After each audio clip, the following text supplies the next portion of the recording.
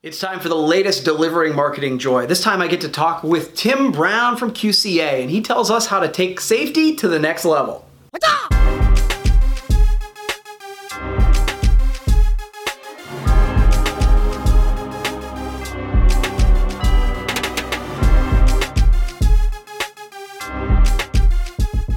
Hey there, and welcome to another edition of Delivering Marketing Joy. I am your host, Kirby Hassman, and joining me today is a repeat guest. He's kind enough to join me again, Tim Brown, the Executive Director of QCA. Tim, thanks so much for joining me, man. Hey, Kirby, I really appreciate being on the show. I think this is my third time now. That is amazing.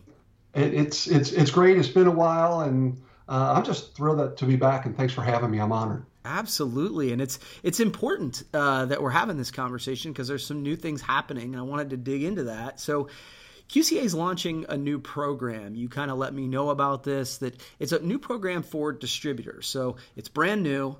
So let's just go 10,000 feet. I mean, tell us about the program and why now? We're excited to talk about this. Something our board of directors and people involved in QCA already are just thrilled about. And so I'll get into the why now, but I need to probably set a little bit of the background here first. So for sure. In January, we announced right before Expo a new participation model. And in that model, it included a new tiered fee structure. Okay. We added a level actually for end buyers to participate in QCA. Now, not at any certification level or anything like that, but it's really a way that they can support our mission because our mission really impacts them more than anybody else. And we finally just got our first F1000 client on or participant on board with that, not client, forgive my language, but first participant on board. And we're really excited about that as well. So we anticipate many more, but we mentioned at that time that a certification was coming. Okay. And we weren't fully ready, but we had these other things we wanted to launch and get out to the industry, and we wanted to build the momentum.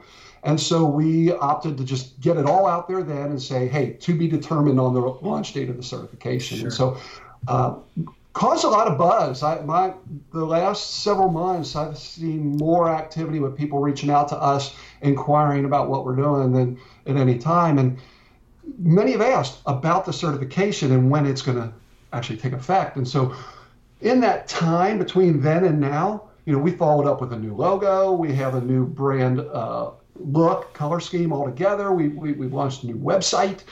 We have a new database for managing our participants. It's kind of a member association management software program of sorts, which will help us to market better and control things better on our end and be more efficient.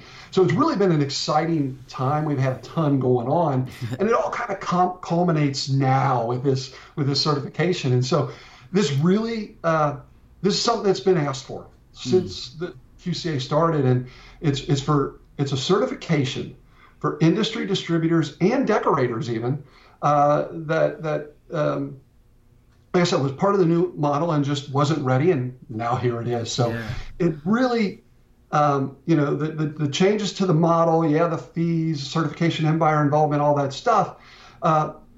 It was a result of the board's desire to be more engaging and inclusive throughout the industry. One of the knocks against us was that there was this perception out there that it was a club mentality or a exclusivity. And the fees at the time would probably make people think that. Right. They were necessary. But now it's distributors, decorators, suppliers, end buyers, all this coming together. And it's really been the result of feedback from the industry. Yeah. When I was on the distributor side, I was a big proponent of QCA, but I wanted to be certified myself. I know what we were doing, and I know that we could do better. So I wanted the support of an organization to help me take it to even another level. But then I wanted something tangible to show for that because I knew it would give me a competitive advantage. And so, distributors, like I said, they've been asking for this since QCA began. End buyers, when I go out to shows and I talk to them, they want their vendors certified. They don't want to know their vendors are buying from certified companies only. They want something from them. So it only makes sense. It took our organization some time to mature. Yeah, for sure. And and now we're there. We've matured to that point, and we're making the changes. And so that's why now. Yeah. And then I'll just give you a little background on the how it is. And so it consists of, like I said, the 4 categories. We got that End-Buyer affiliate. We're continuing with our distributor advocates. So these are distributors that can basically, they complete an application that we verify some information in, ask for proof that they have a brand safety culture. Okay. Compliance is important to them, that they want to be brand stewards and they want to affiliate and show support for an organization and be associated with us. And so that's there. That's always been there, but we've modified it now. Right. And now smaller distributors can afford to be a part of it. We've had a couple smaller distributors join. Yeah, I love the idea that it's evolved because of feedback from the industry too. And from end buyers. That's super interesting to me.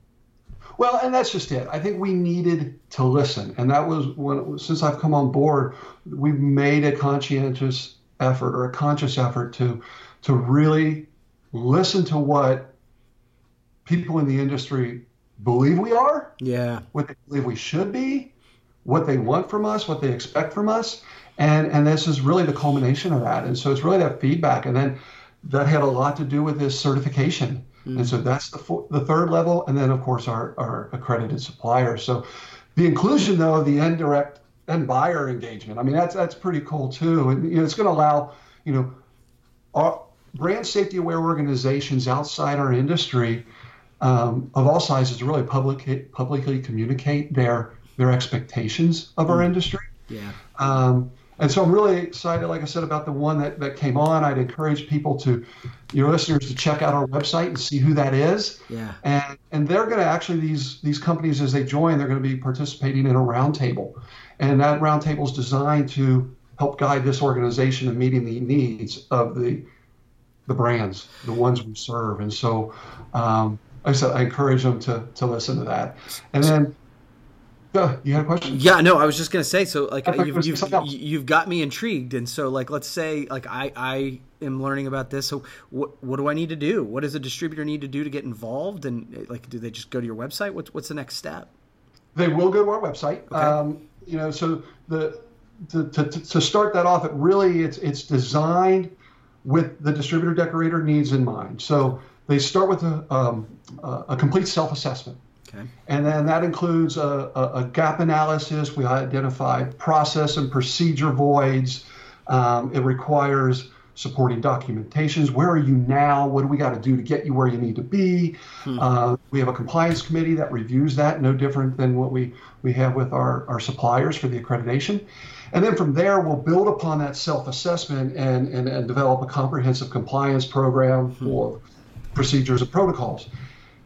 Upon completion of that, then there's a series of audits. We have outside firms, UL and Bureau Veritas are authorized to do our audits. They would come in, do the audits of the company's headquarters, and then just like our accreditation program, it's a renewal every couple of years. And so that's how that process would flow. And really, it's a matter of reaching out to me. You can email me, you can call me, you can go on our website and apply. And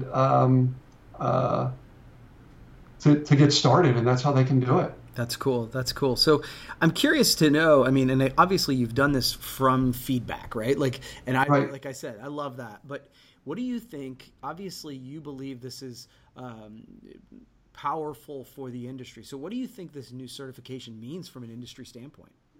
Boy, there's a lot there. Yeah. And it might take me a while to get through it, and I'm a talker to begin with. Really, any distributor right now could say they use QCA suppliers.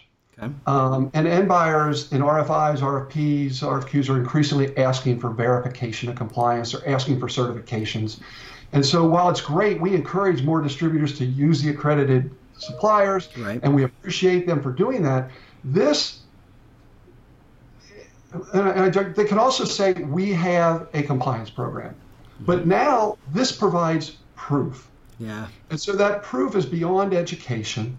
It's somebody else coming in independently and evaluating what you're doing. And that carries a lot of weight. To me, this is a game changer. It's a strategic competitive advantage for industry companies that take advantage of it and want to work with larger clients. You know, it allows a distributor or decorator really to take the next steps towards greater, more lucrative business opportunities. It's because they not only understand it, but now they're going to have the proof behind it. Right. And I really want, this is where I'm worried about digressing, but I think it's important. You know, there was a recent ASI study in the that just went out. I don't know if you saw it in the State of the Industry the counselor that just went out. And there's really some alarming statistics in there. Okay. And really what alarms me is the lack of effort and resources really being put into compliance by industry suppliers. And this is something that I've believed all along was happening, but now there's numbers behind it. And in 2018, so I've got this and I'm going to be reading this. Yeah, that's good. 2018, 30% of industry suppliers spent $0 on safety and compliance measures. Wow. Now let's go to 17% of industry suppliers spent $1,000 or less. Jeez. One product safety test that your client demands could be $1,000. Right. Maybe it could be two tests, you know? Yeah. 25% of industry suppliers spent $1,000 to $5,000. Okay. That really, that's some testing maybe. It could be some education. It might be a few hours with a consultant. It surely isn't a compliance program. And then 14% of industry suppliers spent $5,000 to $25,000. So this is really, you know, this is at least as investments being made and you're taking it seriously. But when I was on the distributor side, that kind of money wouldn't give me the confidence to work with that supplier. Now 14% are spending $25,000 plus. In that same article, HIT, who was interviewed, was spending over $1 million. Wow. That, when you look at the sheer number of products like an organization like HIT carries and what they're doing from testing, and this isn't just product safety testing. Right. They're social compliance. They're going, who's making my products? Is it ethical? Or are people being treated right? They're auditing factories. They're checking their whole supply chain security. They're working on environmental stewardship measures to make sure that they're producing in a way that's not polluting and that's respecting the environment. And they're different product quality tests. And so that's a true robust compliance program. That is what QCA suppliers go through. That doesn't mean that everybody spends $1 million. Plus, a smaller supplier and that's accredited by us is not spending near that kind of money, but they're surely spending overall more than $25,000 because they believe in it and they're getting ROI because it's opening doors. And so it really puts the onus on the distributors now, and that's how it's going to impact the industry. They can't really, in my mind, rely on suppliers in the industry to address compliance on their own. They have to demand it. And with the certification, now distributors of all sizes are going to collectively have the tools, the guidance, and the voice behind them to hold suppliers more accountable. In my mind, that lends credibility to our industry. Yeah. An industry that when I'm out talking to end buyers gets little respect. Oh, tchotchkes, throwaway, trinkets and trash, all words that just go right through me. Yeah.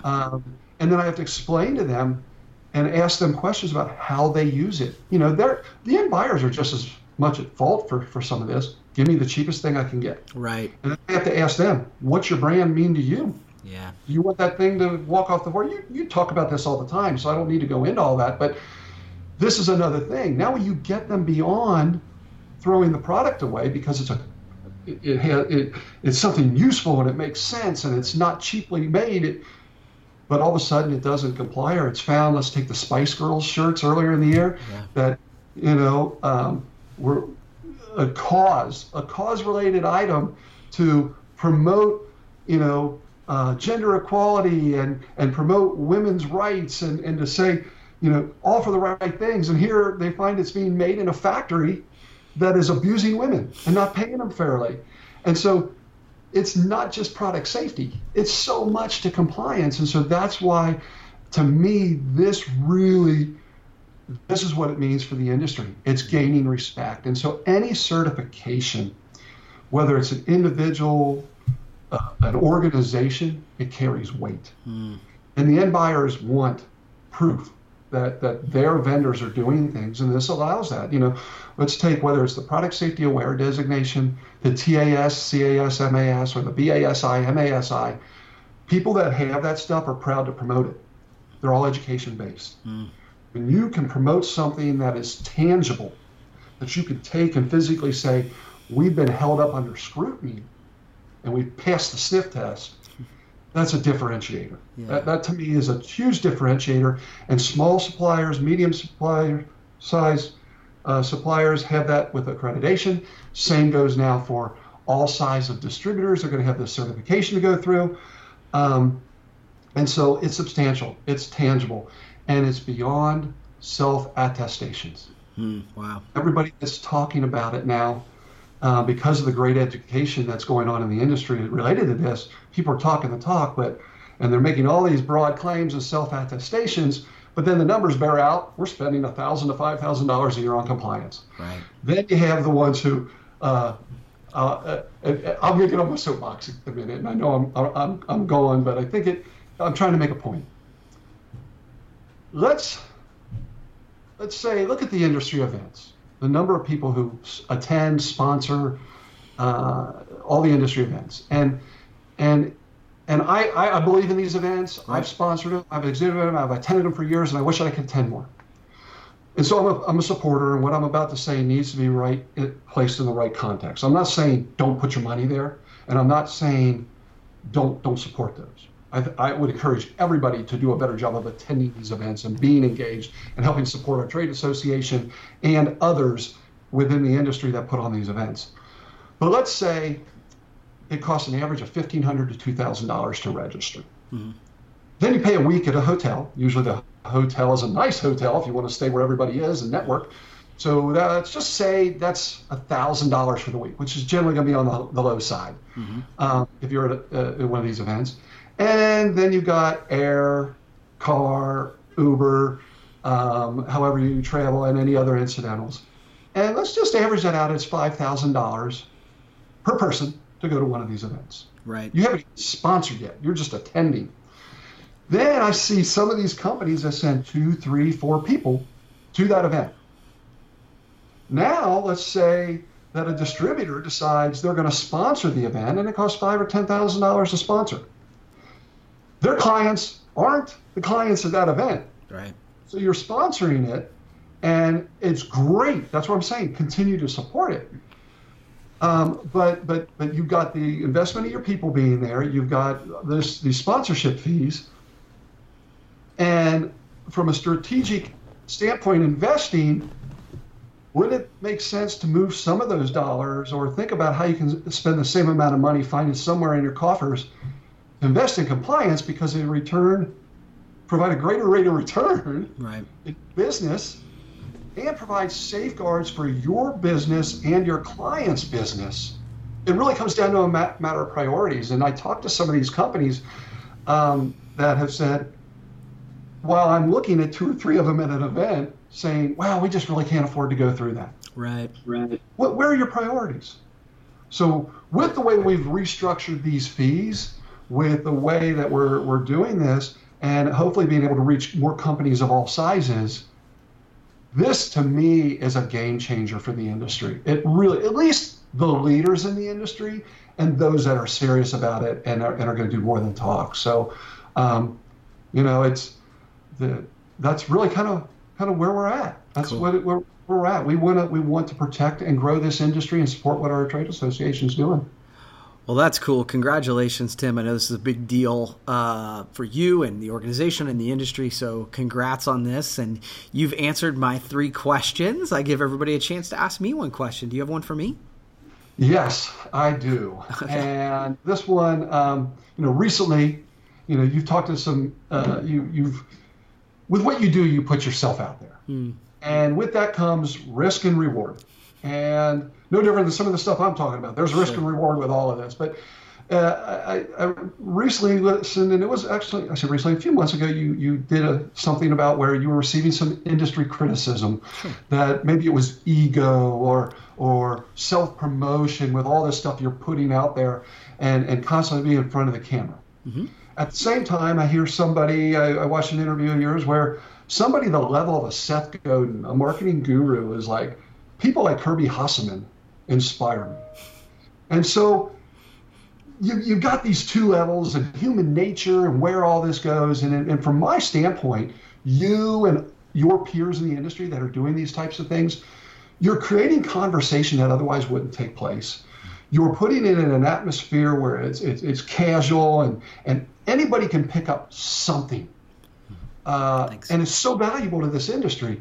How do you, and this is more almost for advice for people like me and others out in the industry that may be thinking of starting a podcast or doing more to promote. How do you manage that? How do you say, because we focus on the negative, right? Right. And so that's got to get you down and think, wow, is this really worth it? Am I that egotistical? But then when you look at a Seth, go, this makes so much sense. And yes, and that props you up. How do you, Kirby Hasseman, cut through all the noise, keep doing what you're doing, and bring us such an awesome program to all of us? Wow. Well, thank you. First of all, that was super nice of you. Yeah, it was pretty crazy when Seth said that. And then, but yeah, I think a couple things. Number one of the things I talk a lot about, Tim, is that we all have that voice in our head that is telling us that we're not good enough, we're not smart enough, and doggone it, people don't actually like us. And I think it's important to say that because I think people who are not putting themselves out there think that they're the only ones that have that voice. What I'll tell you is, we all have those insecurities. We have that voice in our head that says that. And all of us have to overcome it.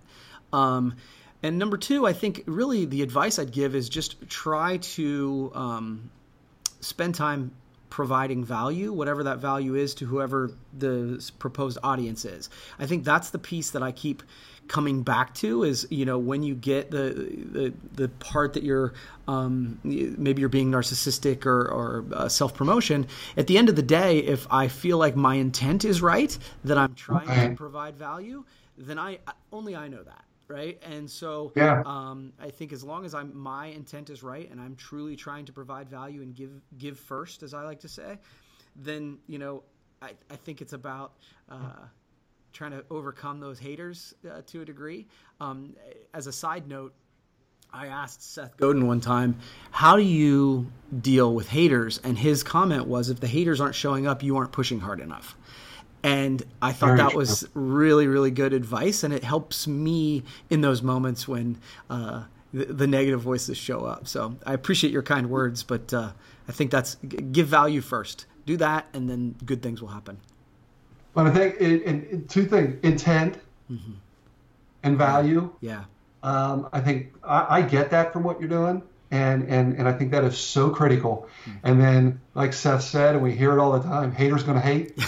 That's and right. We just got it, it's part of it. Yeah. And I love that, and I've heard it before, but I need to be reminded of it. Totally. If somebody's not mad at you or criticizing you, you're not pushing hard enough. I think that's great advice, and I really appreciate it. Great answer.